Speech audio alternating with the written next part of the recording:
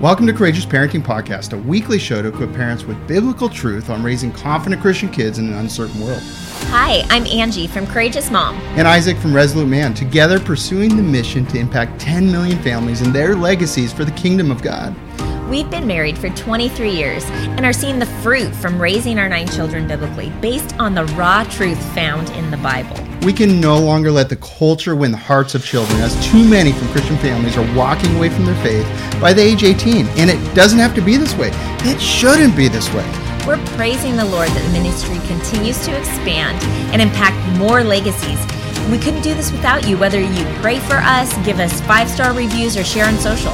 Or even if you purchase courses and merch or join the Be Courageous app community, enjoy the coffee or support financially. We're so thankful you are a big part of the 10 Million Legacies movement. If you want access to all the episodes, show notes, and other biblically based resources, go to becourageousministry.org. Join us as we start another important conversation about effective parenting in a fallen world. Hey, welcome everybody. Hey guys. This is another episode where our attempt is to give you the absolute best wisdom we possibly can, biblically based. That's what the Courageous Parenting Podcast is all about. We're so thankful for everybody listening. That's right. So last week we did an awesome podcast episode where we focused on parenting kids 8 to 12 years old. And today we are going to do kind of a continuation, but it's also a standalone podcast where we're going to talk about 3 really important aspects of parenting kids this age. And it's such an important thing because this age, the season of parenting when kids are 8 to 12 years old is literally right before they go into their teenage years. And you have to have that amazing relationship with them where they feel comfortable talking to you about anything. And so we have 3 points for you. We're going to talk about communication, some dynamics around that. We're going to talk about discipleship and give you some practical information. And we're going to talk about really how to equip your children to stand firm and be ready for, being a little bit older and around peer influences and maybe a little, maybe they're off on their own more because they're getting older and these kinds of things, how to stand up for themselves and for God and what's righteous. So anyways, we so appreciate being part of the 10 Million Legacies movement. Yes. becourageousministry.org, all resources. You can get to the podcast blog with show resources and all the scriptures and everything at courageousparenting.com. That's also where you can find out information about the Parenting Mentor Program as well. And we invite you to join that. That is so important. We believe it's essential for all Christian intentional parents to go through that. And you always have access, forever access, and so forth. So also the Be Courageous app with some exciting things going on in there. Yeah. I mean, one of the fun things that I've been able to do is connect with the moms in the Courageous Mom group that's in the app. It's a group just for women. So when you join the Be Courageous app, we get you in that Courageous Mom group. And we are going through a series that we are calling The Heart of the Home right now. And we had our first week that was all about setting tone. Yeah. This week, we're going to be talking about where our heart is at. What's cool about it is it's just moms, Christian moms, and big tech's not looking in, and it's just there's freedom in that. And I know people were asking you questions and asking each other questions, helping each other. Yeah, we did a Q&A at the end. That's so cool. So, originally the live was just going to be like 15, 20 minutes, and then it ended up being like 45 minutes last week because of the Q&A time. And so this week we're talking about love being in your home more. And I think that we can all use that encouragement. I know I can. So join the Be Courageous app. Even if you're just trying it out, it's free for the first 7 days in your app store. Be courageous. All right, let's dive in to communication. Okay, so we're talking about, kids 8 to 12 years old in this podcast. We're going to talk about communication relationships. But before we do that, I just wanted to give a little bit of perspective. In the Parenting Mentor Program, we talk about launching kids, courageous kids for an uncertain world. That's kind of our tagline, right? Equipping courageous kids for an uncertain world. How do we as parents take note of how many years we have with our kids? And how do we manage our days in a way where we're being intentional parents, purposefully equipping our kids so that they're ready to launch from our homes as ready as possible, right? Like that's what we all really desire. So now let's take it back to those middle years or pre-adolescent years, as some call it, and realize that we have a certain amount of years with them where they're this age, and that really prepares them for the years when they're teenagers. So when we look at our relationships and our communication and teaching our kids communication, recognizing that this is the time that sets the stage, if you will. This is the equipping stage for the next stage of their life, which is the teen years. Yeah. So I actually did a little bit of math because I love math and I just love knowing numbers and it gives me perspective. And did you know that there are 1,465 days of the pre-adolescent years, 8 to 12 years old. So you have 1,465 days to prepare your kids for the 2,555 days of the teenage years. That puts it in perspective. Pretty important. I love the intensity of that. You know, you're not gonna listen to Courageous Parenting Podcast and not get some intensity. So it's just the way it is. Yeah. And this is we're just being ourselves 100% of the time. What you see is who we are, and people validate that in our lives all the time that listen to the podcast also. So I think that it's important, to build that communication with your kids. That communication, what is communication? Well, it's communicating words, but it's also the nonverbal communication. It's also the silent expectations is communication too. And are they living up to expectations just because they want to please you or because they love God? This is the age where they're cultivating their own deeper relationship with the Lord. We hope, right? And that's the hope. And so we want to point them to Christ, but also we are those people in their lives that are there to catch their doubt, to catch their insecurities, their fears. To get them, to ask questions. And then to catch them, notice things. So that we can communicate biblical truth about them, so that we can be encouragers, so we can fan their flames, so we can make them feel comfortable talking to us about those things. The question is, are your children comfortable talking to you about their sin? I don't think anybody's comfortable talking about their sin. So they probably aren't. I mean, no kids are naturally comfortable talking about that. So we have to most adults build the kind of relationship with them. And I think first it's humility on the parent side opens up great communication of talking about your failures, your mistakes, and how God has redeemed that. And come through, and how that's why we need Jesus, because we do sin. And so you're going to wrestle with things sometimes. You're going to have some hiccups along the road. And I just want you to know, when you confess those things to me, it enables me to know what to pray for. It enables me to know how to help you. And I think that kids this age, 8 to 12, they're just coming out of those like early years, the first 8 years, right? Where your style of parenting is going to transition slightly, just like it transitions again when you're going into the teenage years, right? And so the kids are just coming out of those first 8 years where when they sin, parents see the sin, because it's like usually very outward. They're lacking emotional self-control, or they're outward with their sin. It's like a visible thing. You see the little toddler hit the other kid, right? Like it's very obvious. And so then there's correction of sin. There's discipline that takes place. And of course there's heart conversations, but they get longer conversations. They're able to go deeper as the kid gets older and understands more. That just makes logical sense, right? Like obviously you're going to have a deeper conversation with your teenager than you are with your 2-year-old. And so recognizing that these kids though, age 8-ish, it's not necessarily like the minute they turn 8, it could be 7 or, but the point is they're coming out of that age grouping, that category of kids that are smaller and their sin is more outward in appearance, where there starts to be, and I'm not saying there aren't heart issues when they're little. There are. It's just harder to really detect them and have those deep conversations with the 3-year-old that's, talking and things like that. But with the 8-year-old, you're starting to shift and transition in your parenting with your communication style, right? Because you want your kids to be searching their own heart and sharing with you the things that are deeper within them that maybe aren't so outward as they were when they were little. Like you may see the 8-year-old or the 9-year-old mad at their younger sibling for breaking something, but not know that there's like real animosity in their heart towards their sibling because of a reoccurrence that's happening and them feeling like they're communicating with that kid and that kid isn't respecting their things or whatever, right?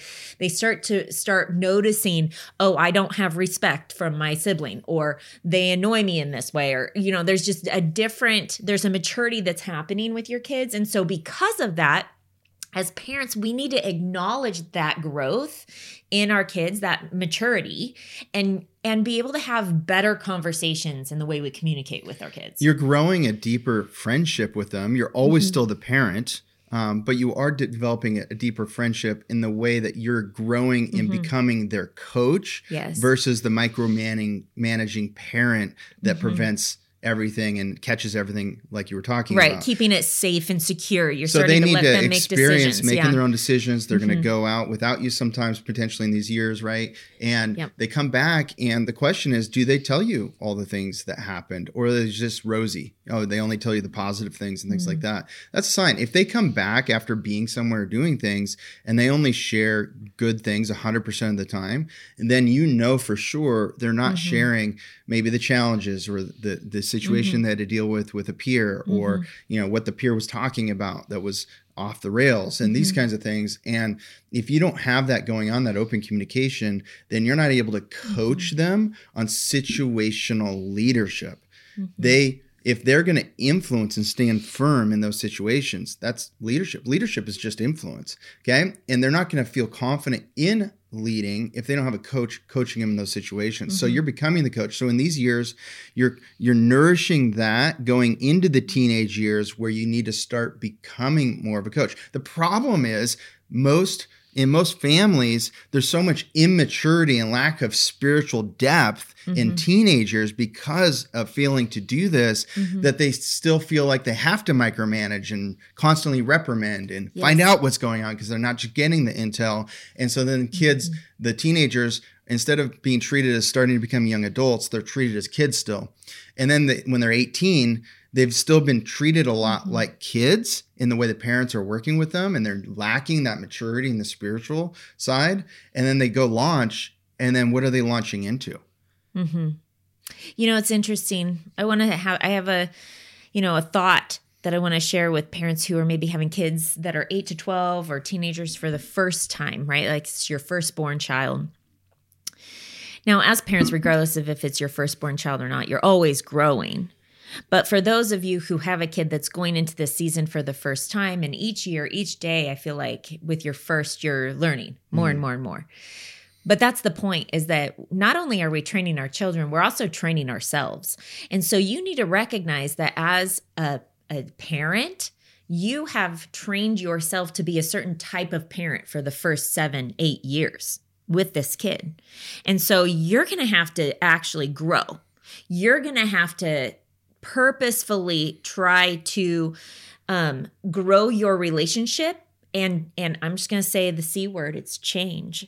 Change some things about how you communicate with them. Change and grow yourself spiritually to where you're trusting God more with your child to allow them to go do the things alone. If they, without mom and dad hovering over and different things like that. And I, obviously we're not talking about any particular situation, because I think that, everyone lives in different neighborhoods. Everyone has different friend groups.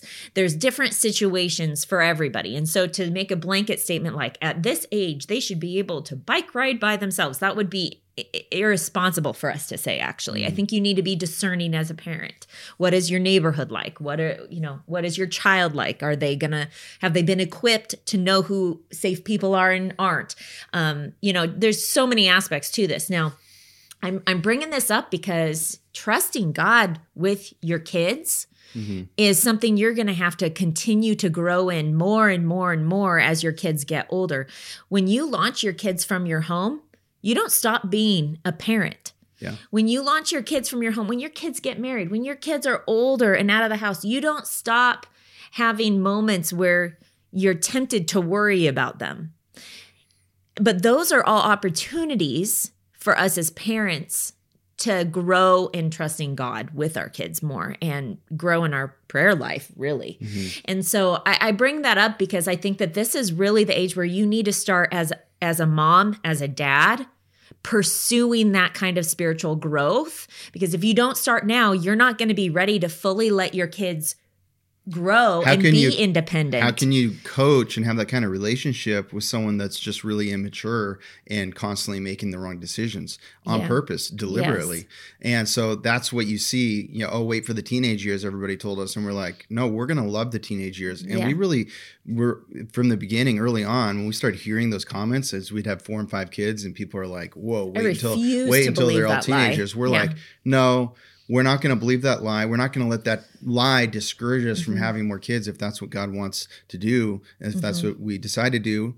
And you know what? So we kept going, but we came, okay, how do we make sure we love the teenagers? And we honestly have. Doesn't mean there aren't issues. The human beings are involved. Yeah. There's issues. There's no perfect church. There's humans there, right? Yeah. There's no perfect family. There's humans there. So there's always going to be issues. But if you can ramp up a maturity and a love for God, which of course salvation is only what God can do, but you disciple and you point them there. You can do, you have so much influence. So using that influence is key. The other thing on communication is, I think a lot of people are like, okay, I get it. We're supposed to communicate deeply with our children. But when I ask a question, the children they just give me a simple response. Fine. Or they don't give me details or how did it go? You only hear the good things. You're not getting that. And you might be frustrated with that experience. And I would say that it starts with you. We all have communication rhythms with each other, especially in families. Familiarity breeds contempt, right? So the more familiar people are with each other, the more you can develop these ruts in the road of your communication that are hard to get out of. And until one person changes, nothing will change. And so as the parent, we have to be the one that changes our communication to get our relationship, our communication out of the rut and onto the road of fruitfulness. And how do you do that? Well, you change something, first of all. So change anything, okay? Like maybe how you ask the question. First of all, never ask a question where someone can say yes or no to it if you want a deeper response. Think about the questions. Next time you ask a question, is it something someone can say yes or no to, or is it more specific where they have to give an answer that is also specific and more detailed? So that's a first tip for you that's really important. The second tip is to go 3 questions deep. Ask the same thing in the same direction, but 3 different ways in a gradual process that goes deeper. Because the first time you ask a question, how's your day? What do you respond to someone that asks you that? Oh, it's good. And usually it'll be a very surface level answer because you're not sure if they actually wanted to ask you that. It might just be chit chat. So you answer it very surfacely, but then if they go in, oh, well, what happened with that during your day? Because maybe you mentioned something and they go, and then now what do you register? Oh, they're serious. They're actually stopping what they're doing. They're stopping their busyness and they're more interested. Okay, I'm going to tell them more. And then that third time you ask a question about it, it's like, whoa, they really want to have a deep conversation with me. And you go more into it. And I think our kids sometimes don't get that from us all the time because we are busy. We have things. We have our agenda and so forth. So and I would say need to be more purposeful. We need to be more purposeful and slow down. And are we developing a rhythm of communication with our children where it elicits a surface level, non-deep, rosy answer? And that might be your doing, actually, and what you've cultivated with them. So you have to have a positive disruption in your communication methodology to create something different. And if you want more, we don't have time for this right now, but if you want more details on that, I wrote up a 3-page, very practical with 3 concise examples document, PDF download that's now free on our websites at courageousparenting.com, or if you subscribe at becourageousministry.org. Only subscribe one place. But and if you are already subscribed, check your email because we sent it like yesterday, I think. Awesome. And it's called? Go Heart Deep. Very simple. Go heart deep. So as we're talking about communication and relationships with these 8 to 12-year-olds, I think that, this is the time where you really start developing a new aspect of your relationship. When your kids are little, your mom, your dad, There's not so much relationship happening, although it is good to develop a friendship with your kids. There's more of a mommy, daddy, we're leading the way, we're protecting you, we're providing for you, we're taking care of you. That is the maintenance mode of with babies and toddlers and littles, okay? And when you get kids that are from ages 8 to 12, that's where you start. There's a transition in parenting where that doesn't go away. You're still providing, you're still protecting, you're still creating a safe space for your kids. You're still teaching your children, right? Like, and you're still disciplining, you're still there. All of what I just described is happening, but there's a new aspect of your relationship that really needs to be purposefully cultivated, which is friendship, where they're capable physically and mentally for doing bigger kid things. They just are. And so providing them opportunities to try new things, inviting them to participate in some of the things that you're also doing. Like I remember when the kids were little, even when they were 4, you would still have Austin come to work with you and Kelsey come to work with you when they were little. But the amount of time that they could spend at work with dad was a lot less than when they were 8 to 12 years old. You would go to work. That age. They could come with me all day, get their work done. It was totally different. We'd have lunch together. Even if I was meeting with someone else for lunch, they would join in. Yeah. So do you see the difference? It's not that you're not doing those things with their kids when they're little. You can, and we did, but it was a shorter duration of time that the kid could actually had a bandwidth to be at work with dad, and right? This is a point too. At that time, I remember a realization back then of quality time versus quantity time. And we've talked about this before, but that's when I realized it. When our oldest now, we're in this 8 to 12 years. And I read in a book somewhere or somebody told me, but quality time can be good, like quality, like it's really quality. You're very intentional. You're focused on them and taking them out on a date or something. And that's good. Yes. Yeah. But it's not always good for over time opening up that communication. Right. Because then they feel like they have to wait. And it's just event based. Like we're doing this quality time doing this thing and then that thing. And they're so looking forward to doing it with you that sometimes that community, there's not enough time for that. And what gets missed is those opportunities come up when there's time elongated. Another way of saying quantity time, which is when they share something, when they ask that question. Like you could spend 3 hours with your kids, one kid, and there's no deepness happening or anything like that. Just stay the course, keep working. They're working over here. Maybe you can't work together. You do something else. You go hunting, whatever the thing is, where that's more quantity. And all of a sudden, boop, question pops up. You're like, it's there. But if you're not looking for it, you'll just give a surface level answer and get back to your work. And I think sometimes I miss these sometimes. It's like there was the golden opportunity to open up a new kind of communication with my kid that forevermore into the future creates a deeper relationship with them. If I seize the moment, Isaac, seize the moment, stop what you're doing, listen, answer, and then go off and a little deeper on it. And then do you have more questions about it? And really move in that direction. But it might take 3 hours of spending time together before that happens. Yeah, and different kids have different personalities, right? So for some kids, it might take that long. Other kids, it could take 20 minutes. Yeah. 10 minutes. Maybe 2 minutes, you get in the car and boom. Oh, I'm so excited, Dad. And da-da-da-da-da. You know, like I think that's kind of how Solomon is when we get in the car. He talk, right away. Yeah. And I love that. But we just wanted to encourage you guys that, this is not a time where you can go, oh, the kids 8 to 12, they're easy. They're not teenagers yet. And so you can just kind of coast. You can kind of, those are the easy years. That's before they start liking girls and boys and they, you think of all those things. But let me just tell you something. Remember a little earlier in today's podcast when I said you have 1,465 days, I think I said, to prepare them for the teenage years. This is also like you're cultivating your relationship with them where there's openness about the teenage years. And so you can't just rest on your laurels parenting and go, oh man, those first 7 years, that was hard. That was the trenches, but we got there. We're good now. No, this is the time where you shift and you start going deeper with your kids, especially spiritually and character-wise with them, so that you're developing this relationship of discipleship where they are coming to you for spiritual wisdom. You're talking to them And there's, when they're teenagers, that's where you start trying to encourage them. Relationship is a two-way road. I wish I would have done that better. The whole two-way road thing. Like, relationships are a two-way road. It's not just got to be mom pursuing or hanging out with you. It's good for you to also show that you want to spend time with mom, and you can ask for that too. And that's one thing that I literally didn't do with the first few kids, and I wish I would have done that more.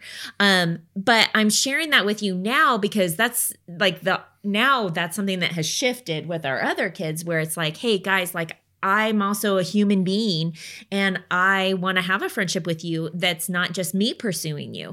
And this is a good thing to teach your kids, that because it's good for not just their relationship with their parents, but with other people. If they're the cool kid that everybody is always wanting to hang out with, and they're never pursuing other people, they could later in life be really lonely if they think that it's everyone else's responsibility to be pursuing them. And so this is the time where we start teaching them how to build relationships, first and foremost with our relationship with them, their relationship with their siblings, as we encourage that.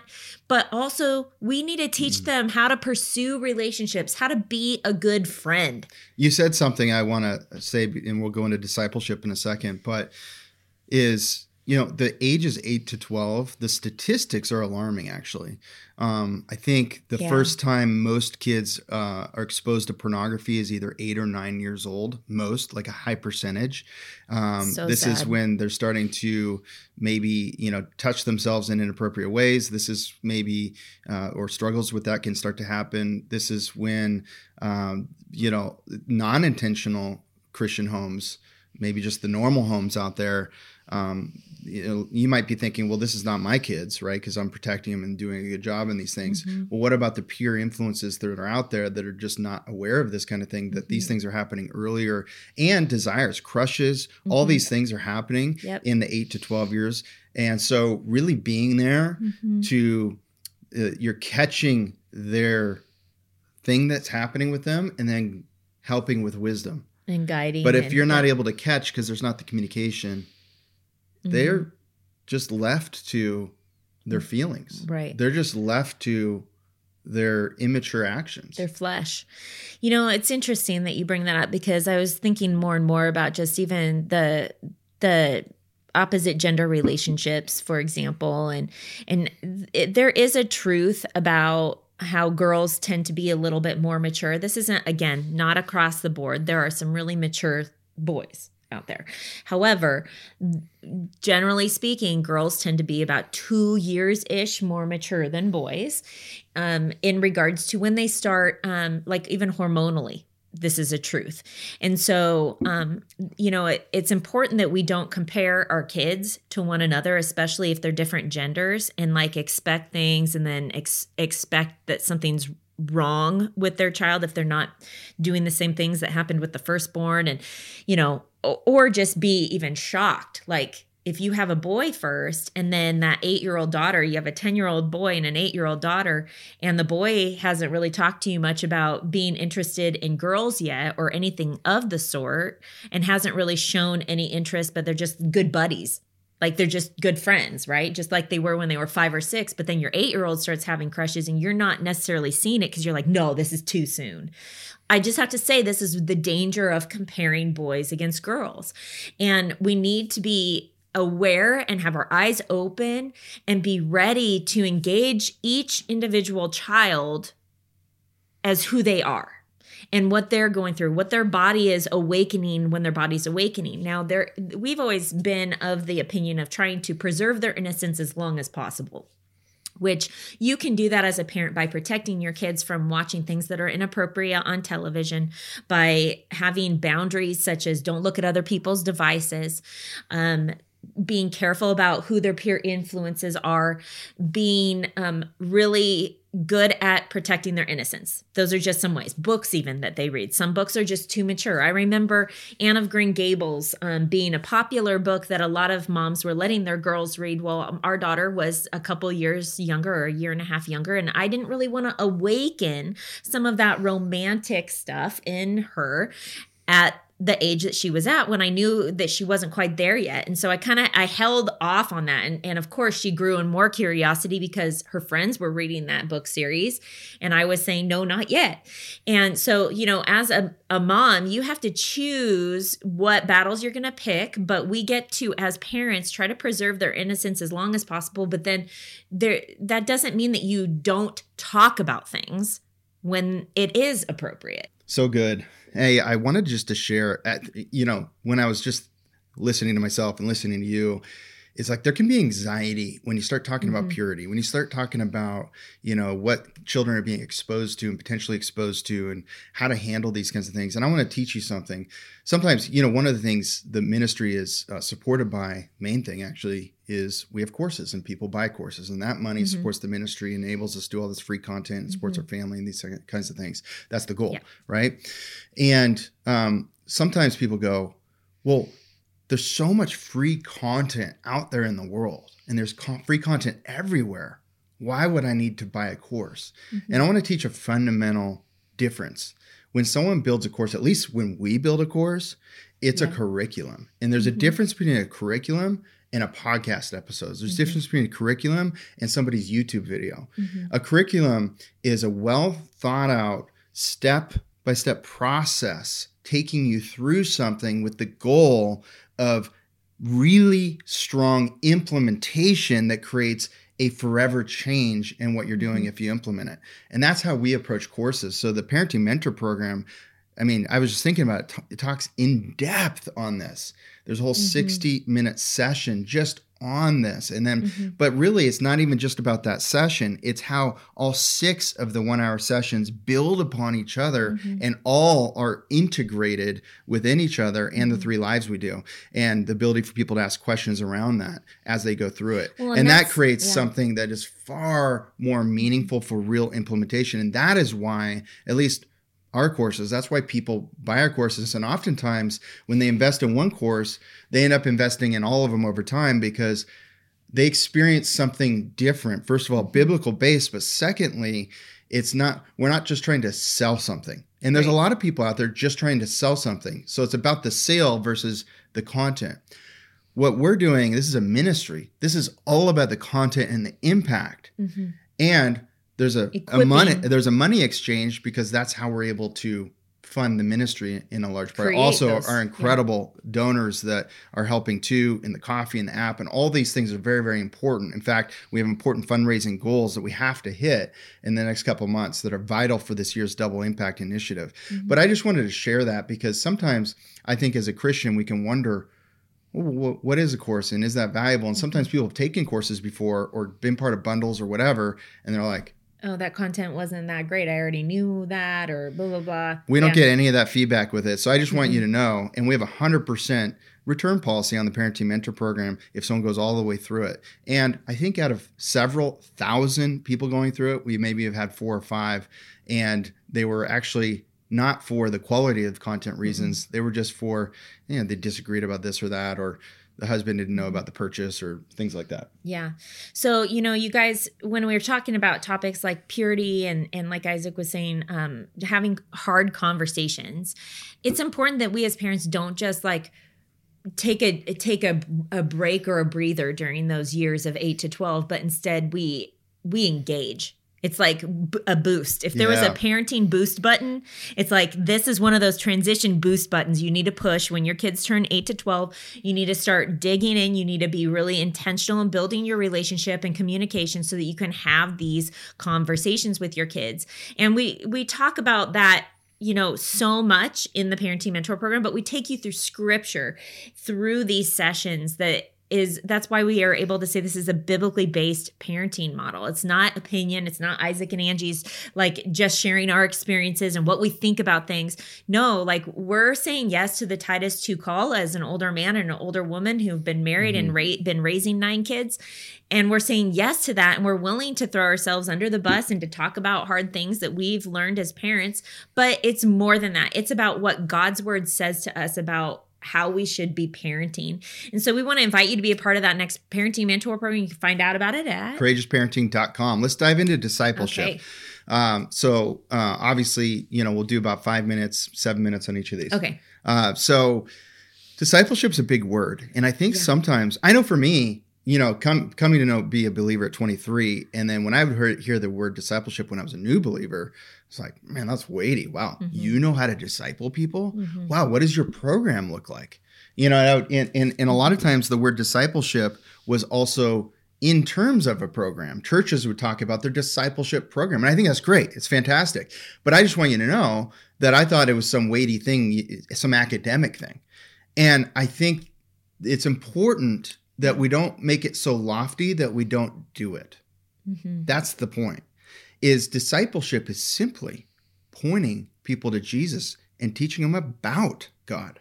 And walking in a way where you can say, hey, follow me, or do what I do, or watch what I've done. And like, that's discipleship. That's what Jesus did. He took the disciples who were, by the way, they were unqualified in every aspect of what would be qualified in many circles today as far as being able to be a pastor, right? Like there was no seminary. They were walking with Jesus. That's the best seminary there is. And guess what? When you read the Bible and you're dedicated to studying the Word of God, you're walking with Jesus. You're learning from him, just like the disciples did in that sense. And so I just want to encourage you that if we can disciple our kids, you can disciple your kids. If Jesus, I think that that's really the heart of what we want to encourage you guys with today. Discipleship is actually also another session in the Parenting Mentor program, but we want to share some verses with you today that are really important key verses that we think are essential for this 8 to 12-year-old age range to really like dig in with our kids and teach them. Proverbs 3:5 says, trust in the Lord with all your heart and do not lean on your own understanding. I'm going to read a little more. In all your ways acknowledge him and he will make straight your paths. Be not wise in your own eyes.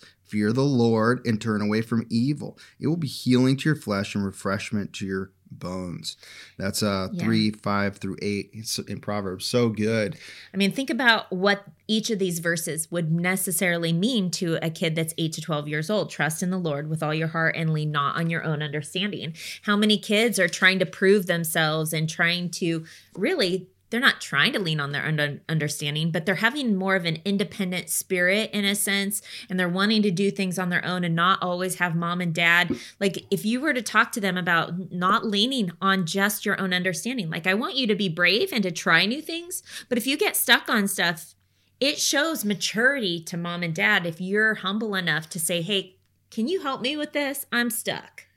And that's really important, like developing that relationship where your kids know that they can still come to you. It's not like you're just like going, oh, okay, now I'm done teaching you. But to develop a relationship of, hey, why don't you try that on your own? And I'll be right here. I'm going to work on this. If you need help, you can just ask me. Trust in the Lord and lean not on your own understanding. Taking that verse and teaching them what that looks like on a spiritual level. What does it mean to trust in the Lord and not lean on your own understanding? It means you're not going to go about choosing who your friends are based upon what's popular or what feels good or what you want. You're going to actually ask God and say, God, is there someone on this basketball team that you would like me to befriend? That's not leaning on your own understanding and just going, oh man, that kid, he hits 3-pointers all the time. I want to be his best friend. Like, do you see what I'm saying? Like the 8-year-old to 12-year-old needs that like example. And that's just a simple way to make this scripture really come to life for them to go, hey, are you asking God about all the things in your life, not leaning on your own understanding and what humans would want to do, but asking God? I have just a quick message for pastors listening in, or if you want to share this with your pastor, is that I think that it's so important that to weave into sermons the exhortation to parents to disciple their children. And to be aware that when you provide programs, youth programs and things like that, they can be good, but it creates a natural sense that my kids are being discipled, that my kids are being taken care of.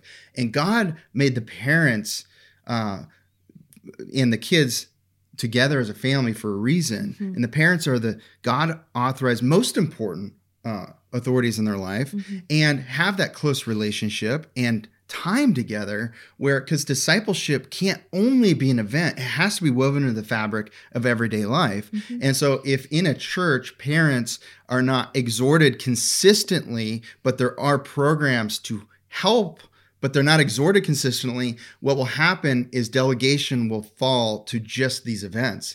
And the parents aren't being equipped and exhorted and encouraged to really disciple their children on an everyday basis. And that's what we're encouraging. That's what the Parenting Mentor Program is all about and encourages is to disciple your children, to make a way to life. And we teach how to weave that into your everyday life of all ages as they're getting older and so forth. While also being faithful and going to church regularly, which is important. Amen. Like showing, we model as parents, we model our view of the bride of Christ to our kids. We model to our kids what it looks like to be an active part of the body of Christ.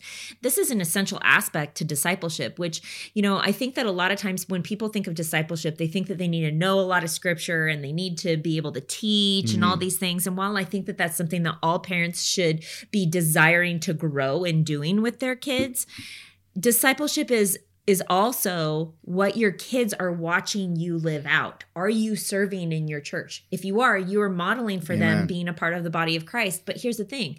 Like, I know that as a young girl, my parents probably were in the Word a lot, but I didn't see them sitting and reading their Bible. And so as you grow up, if you don't see that modeled for you, you can make a lot of assumptions later in life thinking, oh, maybe they didn't read or whatever. But I know that isn't true because I see their faith today. And so the truth is as parents, we need to not be doing things for man's eyes, but also recognize that there is a power in our authority that God has given us as parents to model for our kids what it looks like to be a Christian and to live as a Christian. And that goes into our daily spiritual disciplines as far as reading the Bible, praying to God, worshiping to God when we're doing even basic tasks like doing laundry. Let's talk about these things real quick. So you said 3 really good things right there. So the Word of God. So ask yourself, how is the Word of God spoken to life in my home? How is it? Where is the Bible come into play?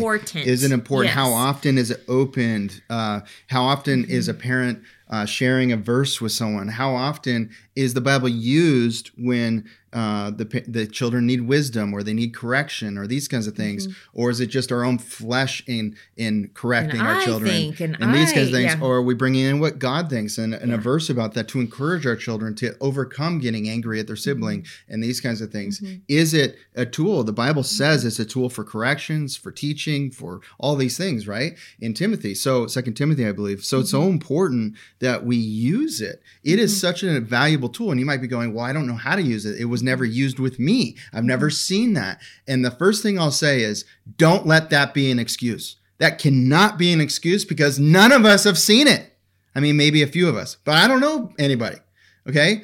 So it's really important that we don't embrace our excuses. Instead, we embrace the goal. And what's the goal? What's the purpose of parenting? It is to point them to Jesus, and our hope is they become believers. And while that's a mystery of God and salvation, and God does that, it also is an act of faith by the child. And we get to stir up and encourage that faith and hope that happens. And so we have so much influence in it. So the Word of God. And what's the next thing you said? Worship. Is worship music on? Or do you only worship at church on Sunday? Yeah. Right? Are your children into worship? Are they learning instruments and leading worship at home just with your family and doing that? That's something we're trying to do, and we've always tried to do. And it's not easy to encourage kids in that direction and keep it going and these kinds of things. But nothing good is ever easy. So if you're pursuing really good things, I promise you it's going to be hard. There are going to be hardships with at least one of the kids on that specific thing. And then there'll be different hardships with a different kid on a different aspect. And I think that that's the thing that we need to recognize is that if we get into a habit of just saying no to things when they're hard and going, oh, well, maybe this is just not God's path for my kid. No, we would be saying no to everything. I would stop teaching the Bible to my family in the morning. That's for sure. And you know what? If it was a matter of if it was hard or not. Yes. Yeah, if it was easy, if I felt like everybody wanted me to do it, I would never do it. Because it never feels that way. Yes. And so there's resistance, right? And so spiritual leadership, any aspect of it, whether you're encouraging worship or teaching the Bible or you're talking about spiritual things one-on-one with your children or you're worshiping the Lord, whatever it is, praying, your prayer life and praying together, not just the same prayer every time before we eat dinner, but to actually have a prayer life, and the kids are part of it, and they have a prayer life, and they're growing and praying to God, and they're praying when nobody's looking, and these kinds of things. That's real relationship with God. If your child has a real relationship with God, don't you think they're talking to God when no one's looking? So here's the thing. I think that when it comes down to it, we just need to be honest about what we're really sensing and seeing in our kids, and not be so scared to call it out. Because the truth is you can sense if your child has been in communion with God. You can sense it. You know why? Because the fruit that comes out of them is completely different.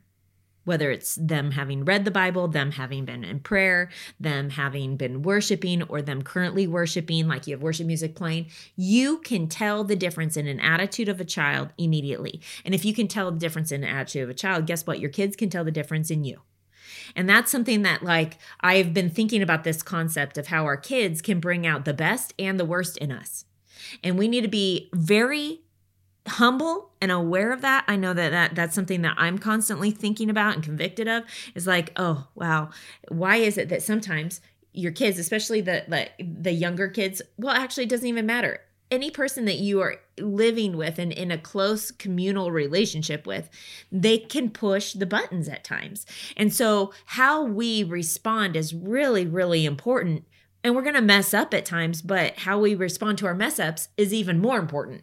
And I just want to say that because that's part of discipleship, actually. If you think about it, because we've said many times in the podcast episodes where we've talked about like how to handle life trials, and when you're squeezed, what comes out of you. Like, I hope that if a Christian is squeezed, Christ comes out of them. Well, let me just say, parenting is not easy. And when you're trying to learn something new and you're going into this new season of parenting, whether it's going into the 8 to 12 years or you're going into 13 to 15 years old parenting kids that age, whatever it is, you're learning new things. Your kids are learning new things. And so there's a transition that's happening there. And I hope that God is coming out. I hope that God is visible in your home, in your relationships, all throughout, sprinkled all throughout. And that it's not just flesh. Because if it is, then discipleship's going to be really, really hard. And so if it is really hard, I would just ask you right now to humble yourself before the Lord and ask, why is this so hard, Lord? Would you show me and convict me about the things I need to change so that my kids respect me enough to hear me reading the Bible?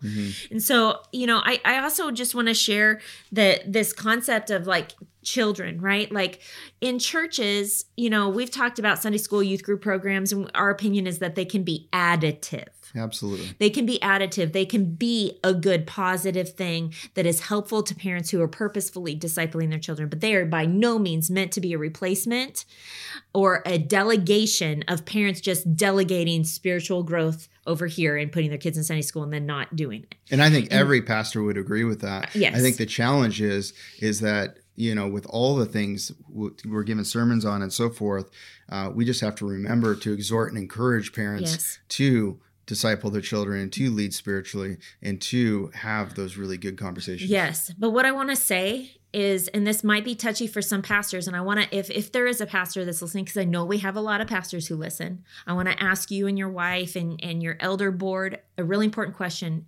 As a mom of kids going to a church, do your responses to kids maybe making a few noises during a sermon discourage that mom from being diligent in training her children to be able to sit and partake and participate in the gathering?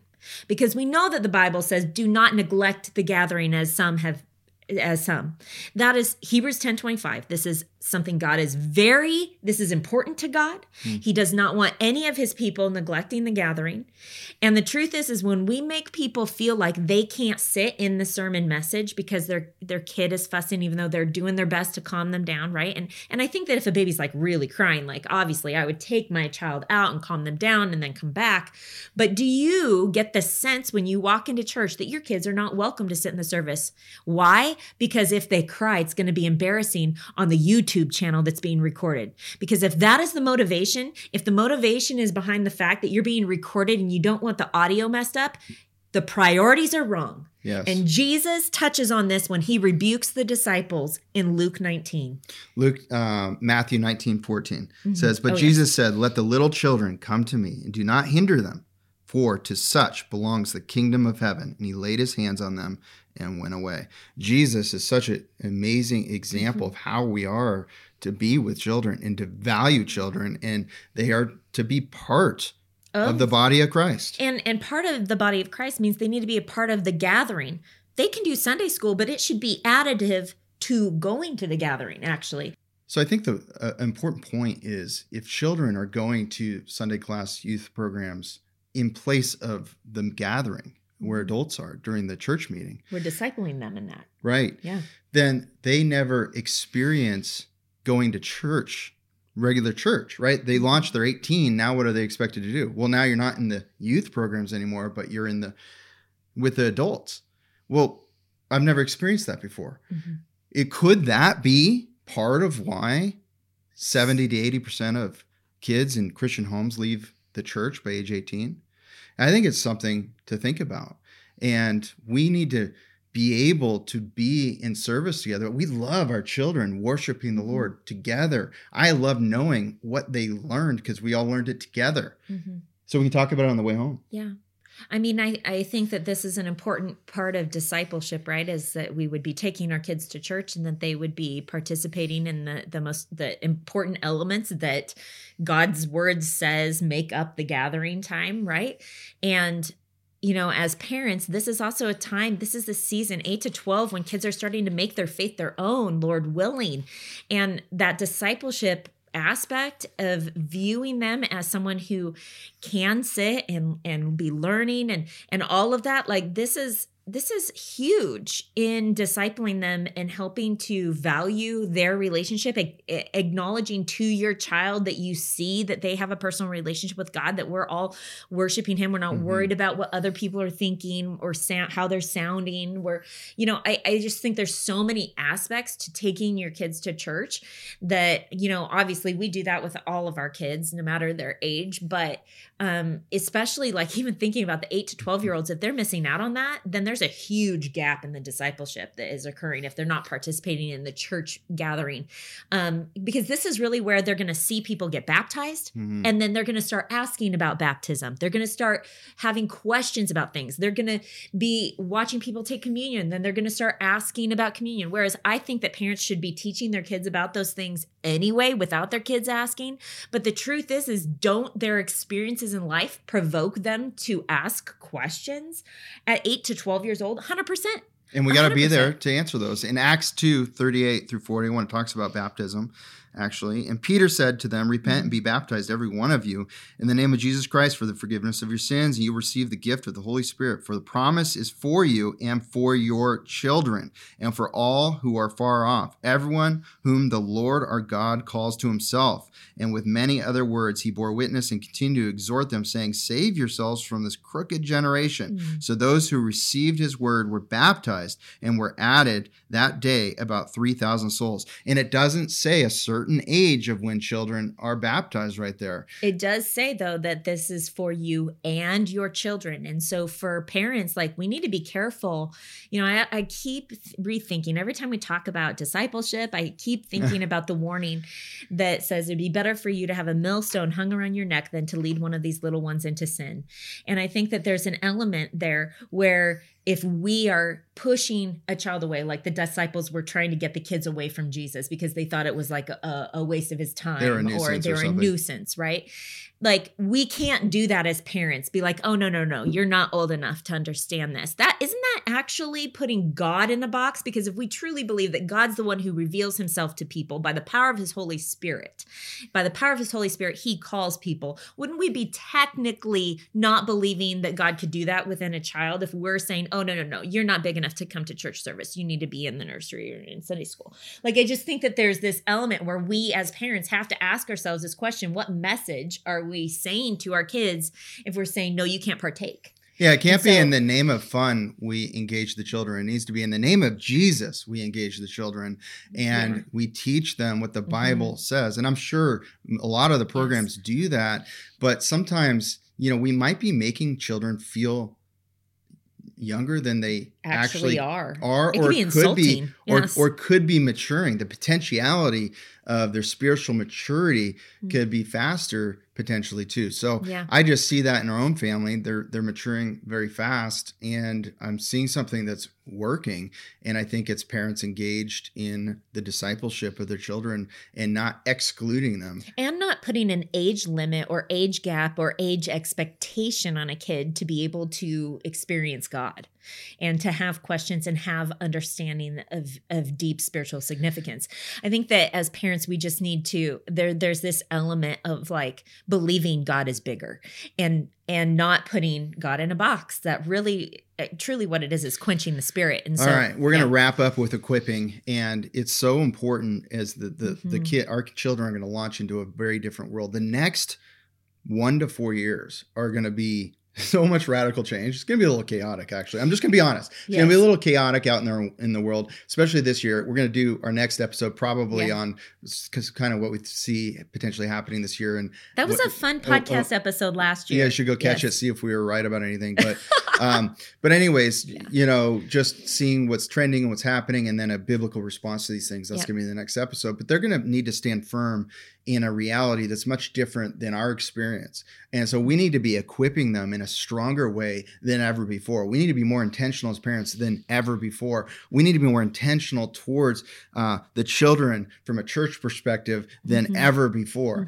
And we need to prepare them. We need to prepare them situationally and how to have an answer, how to respond to things, how to have an answer for gender confusion, for example. Or they need to have a true understanding, a realistic perspective of the fallen world that we live in, and also have hope for God to be able to set people free from bondage, right? Like there's this balance that as parents, we don't want to be so ho-hum, like negative, right? There needs to be, yes, this is the reality of the world that you're in. And so therefore I'm going to train you on these topics. But then there's also this, but guess what?